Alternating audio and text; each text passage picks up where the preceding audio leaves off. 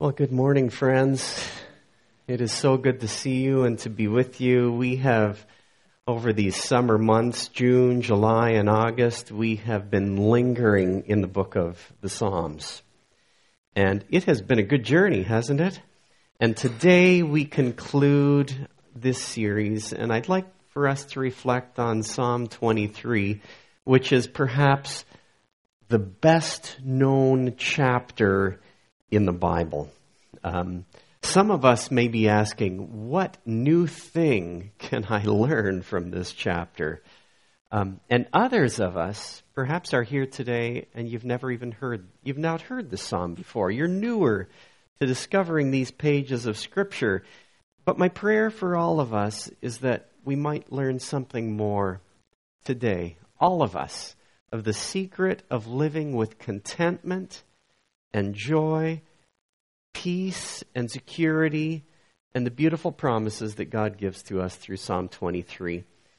Some of you really may be facing some great big changes this season. We know that in many ways, as we come into September, it's like New Year here at our church and a new year for the life of many people. And some of you are walking through some big changes right now. I pray that you can take this with you. One other thing I just want to say before we get started is some of you have memorized Psalm 23. Is that right? How many of you have memorized it in the King James Version? Oh, look at those hands. Okay, so you've memorized it, and not only have you memorized it, but you've memorized it in that older translation, saying, "The Lord is my shepherd, I shall not want." Now, here's one thing. Many of you have memorized this psalm. All of you have memorized songs. Some of you have memorized movie lines, word perfect, where you can quote a whole movie, word for word. Now, when we memorize Scripture, we take charge of our thoughts. And when we focus on God's promises, then our thoughts turn into a good direction when we focus on God's Word. In any case, let me invite you to memorize, if you haven't yet, to memorize one verse from Psalm 23. Or if you're ready for a bigger challenge, to really memorize the whole psalm, all 6 verses, so that you can be shaped by this message. And what we've done, just to have a little bit of variety, is the scripture reading was read in the New International Version, and that is more typically the translation that we use here. But on the back of your bulletin, it's printed in the King James Version, and then printed also in the New Living Translation, just so you can compare some of the different translations as we go through it. And what we're going to do is we're going to go phrase by phrase, and I want to ask you this question. I'm going to start at the beginning. I'll ask you at the end, which one of these phrases do you need to carry with you today? There's a phrase that God is going to call you to carry with you today. So let's go. The Lord is my shepherd. In the book of Psalms, there are different ways of describing who God is.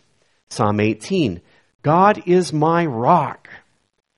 Psalm 27, God is my light. Psalm 46, God is my refuge. Psalm 74, God is my king. But here, the Lord is my shepherd. My shepherd, this person who guides me along the way.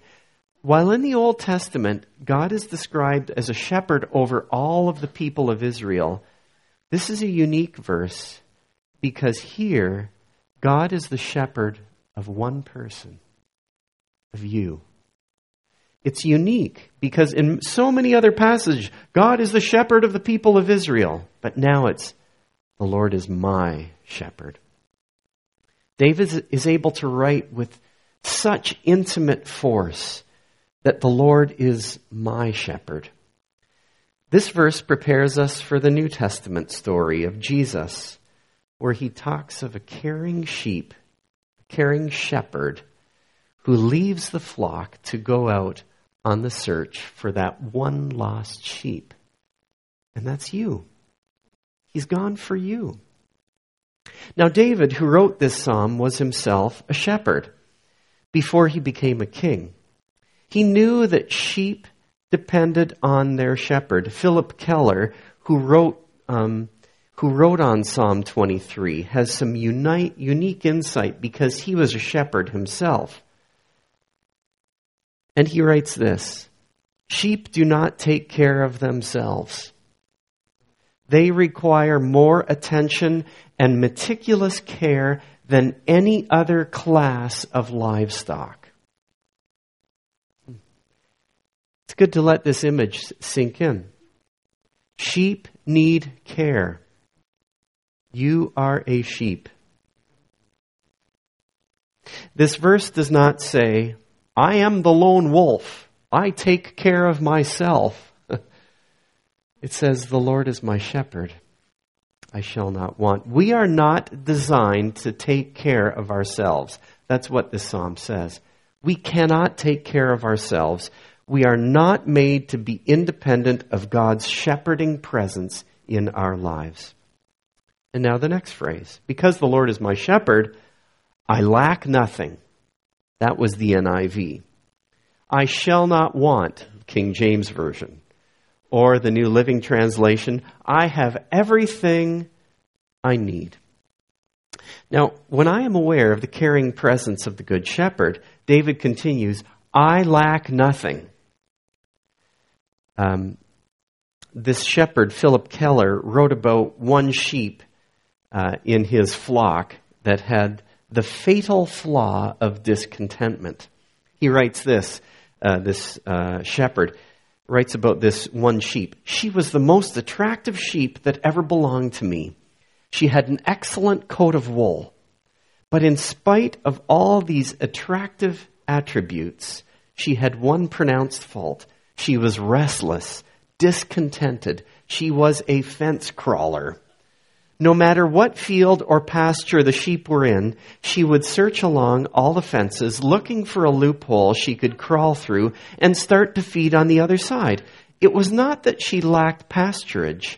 My fields were her joy and delight, but she was simply never contented with the things as they were.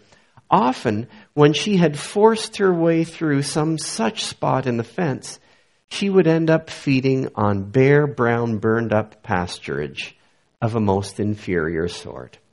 She was a sheep who, in spite of all that I had done to give her the very best care, still wanted something else. She was not like the one who said, the Lord is my shepherd. I lack nothing. You know, what's the whole point of the advertising industry? There are a lot of commercials, aren't there?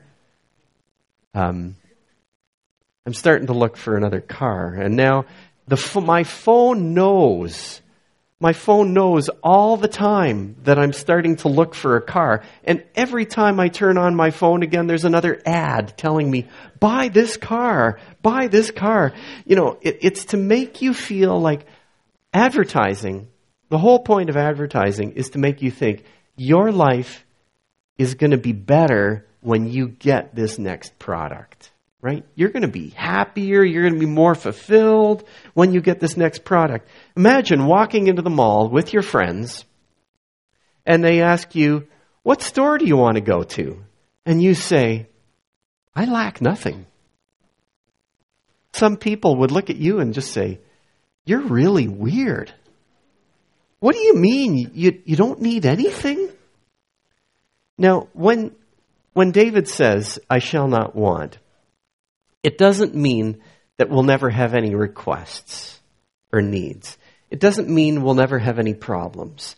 Think of David. He wrote Psalm 23. He said, the Lord is my shepherd, I shall not want. Think of David's life. What stage of life did he write this in? When he was younger, he was rejected by his family.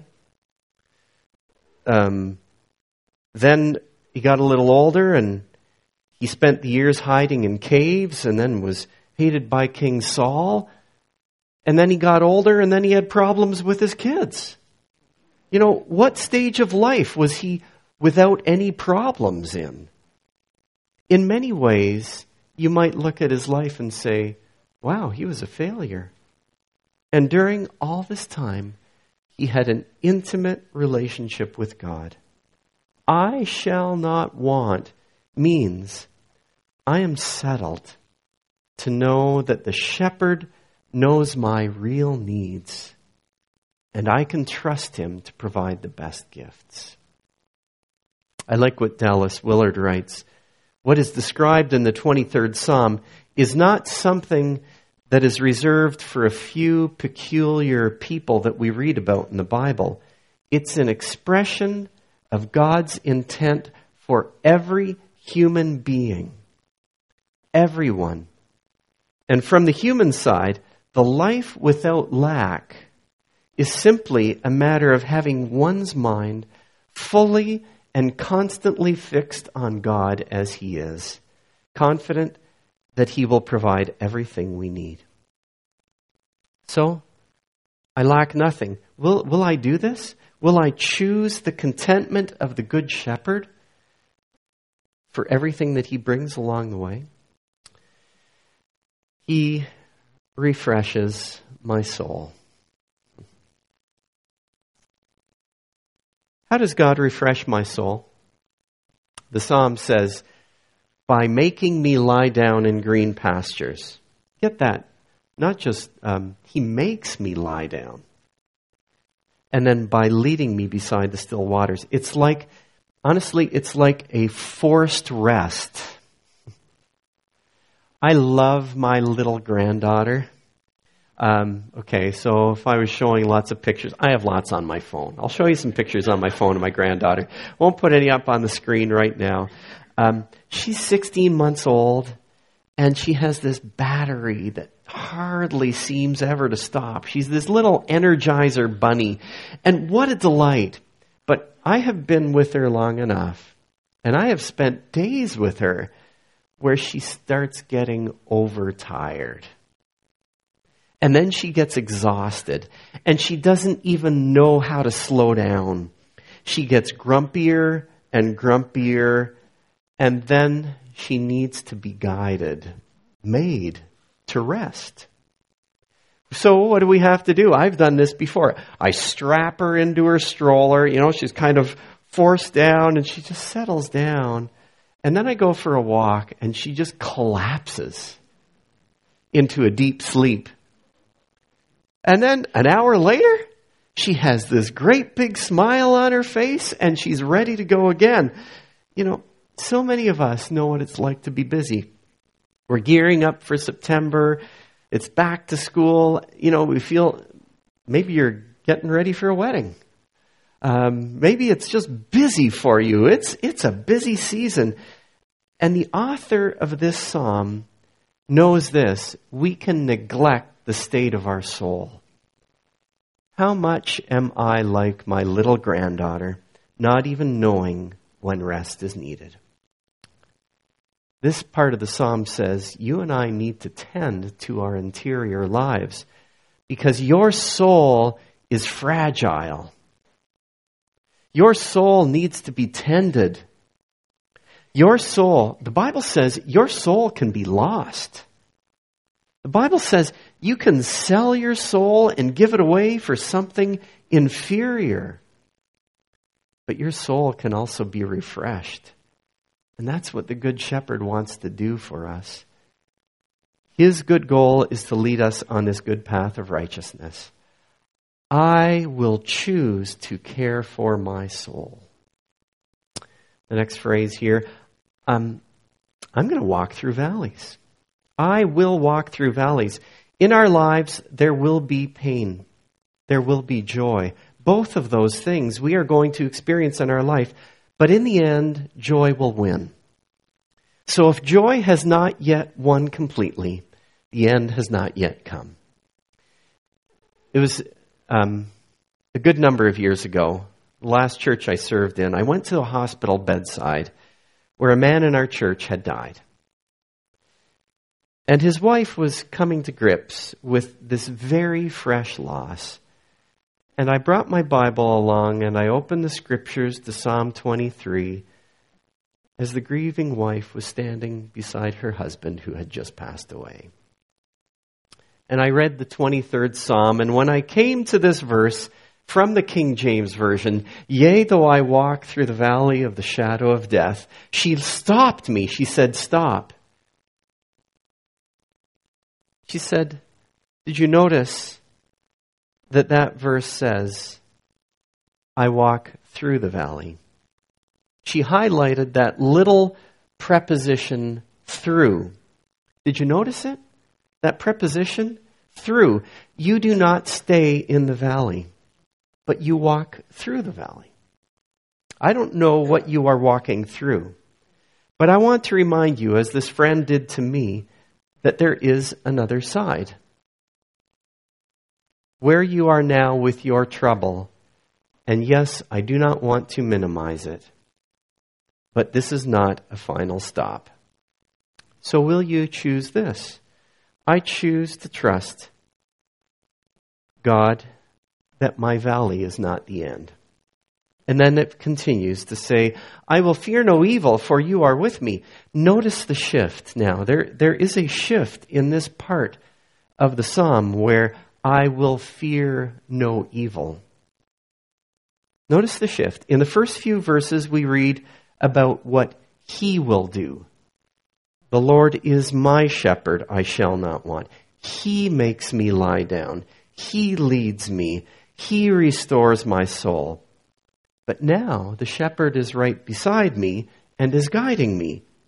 And it's not, and not that it is, you are with me. Now it is, you are with me. Your rod and your staff, they comfort me. It moves to a more personal basis yet. It's this growing journey of intimacy that calms him. It's this that takes away the fear. The dark valley. I know some people go through a dark valley and they say, well, maybe I'm not going to hold on to this faith anymore that I've been holding on to. The dark valley is not a place to take a break from God. The dark valley is not a place to pull away from community of those who hold you up in love.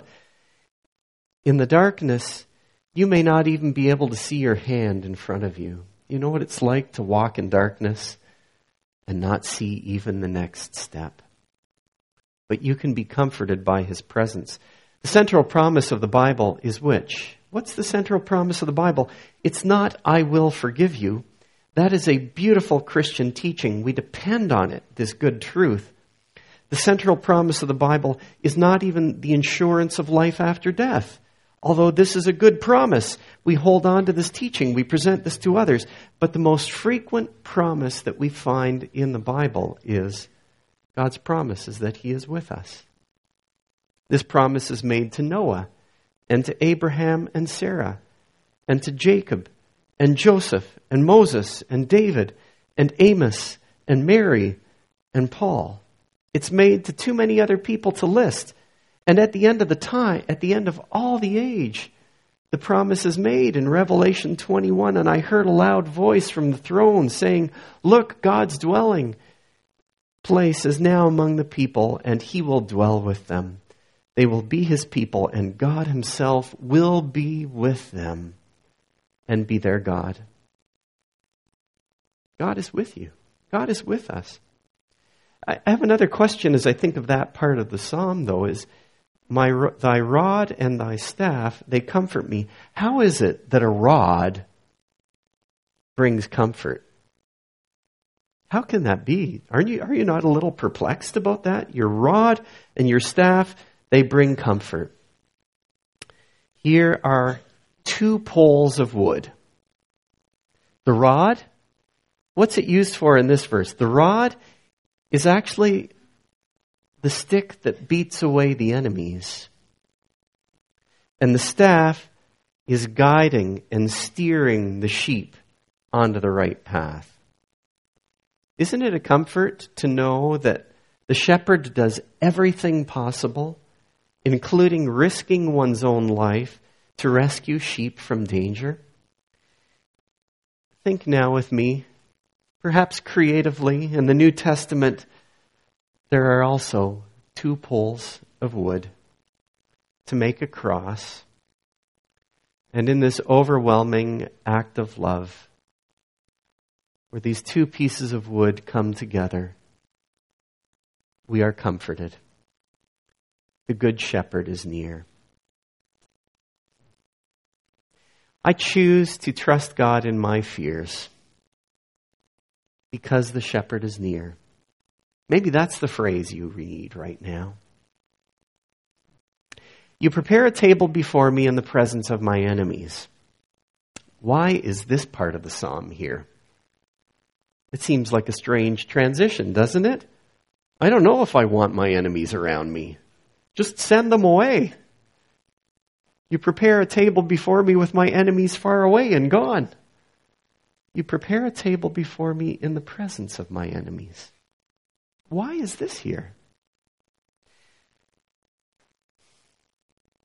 I'm still struggling with understanding that part of the verse. Maybe you can help me with it later, but I want to give you a few suggestions. In a few minutes, we're going to come to this communion table. A table that the Good Shepherd has prepared for us. And the Good Shepherd invites us to share in this meal along with everyone else who has placed their trust in Jesus. And first of all, it's important to remember that in the letters of Paul in the New Testament, we are described like this. All of us are described like this. If we're followers of Jesus, we were enemies with God. Enemies with God. And we now have been reconciled to Christ through his death for us. Colossians 1, you'll read that. Christ invites us, who were once enemies, around this banquet table. I need this table. And then next, we want to invite others to gather around this table with us, don't we? We want this to be good news for the world. We want to be in the presence of other people where we can invite them here. And we are called, in fact, in the New Testament, Jesus urges us to love our enemies, to pray for those who persecute us. What enemy do you need to invite? What enemy do you need to be praying for? And what is an enemy? It's just, you know what? Sometimes an enemy can be your family member. It's the person that you're at odds with in this very moment. It's the person that you're having a difficulty with right now. To bless that person and to invite them into a restored relationship. Maybe it's just true that we're still going to have people that we're at odds with. And there will still be difficult people around us that we're going to face. But this is the very place where I can trust God. I don't have to wait until I get to heaven. I can trust God right now, even when I'm in the midst of difficulties around me, that I can still trust that God will prepare a feast for me and show his love to me. Maybe that's what you need to choose to trust, is I choose to trust even with my enemies around me. I'm still trusting that God will prepare this feast and give me his goodness. Surely goodness and mercy shall follow me all the days of my life. Can you identify his goodness and his mercy in your life here and now? Not just some of the days, but each day, even the hard ones. Can you trust so that you know that goodness and mercy are like the sheepdogs nipping at your heels, pursuing you every day of your life? I choose to live by faith, delighting in God's goodness and mercy. And the psalm concludes simply by saying, I'll dwell in the house of the Lord forever. The sheep here is so satisfied with the care of the Good Shepherd. The sheep lacks nothing. We have this picture of sheep being wandering animals, right? They always have to go to the next place for pasture. They're always on the move. Sheep are continually moving. Maybe that's like you and me, but here the sheep are settled, content, and at peace in the Father's presence.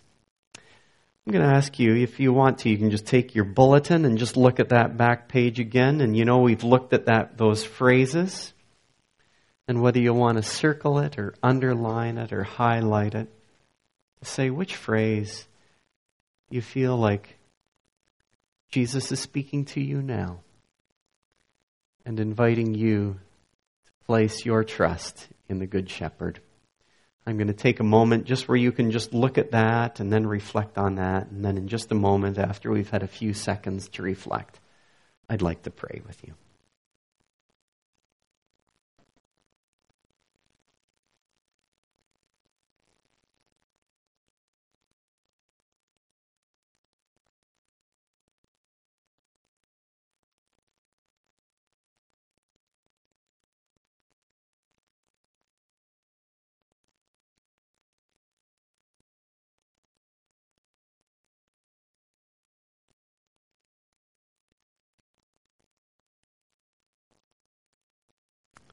Lord, we trust in you today,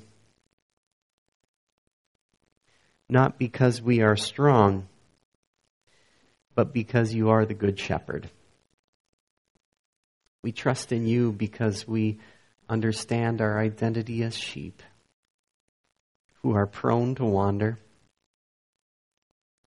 We understand our identity as sheep who need the guidance of a good shepherd with a rod and a staff, and it brings us comfort.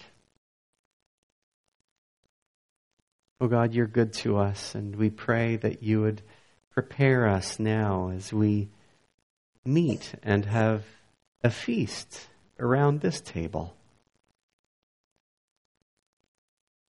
And we want to celebrate your goodness and your mercy that pursues us again today.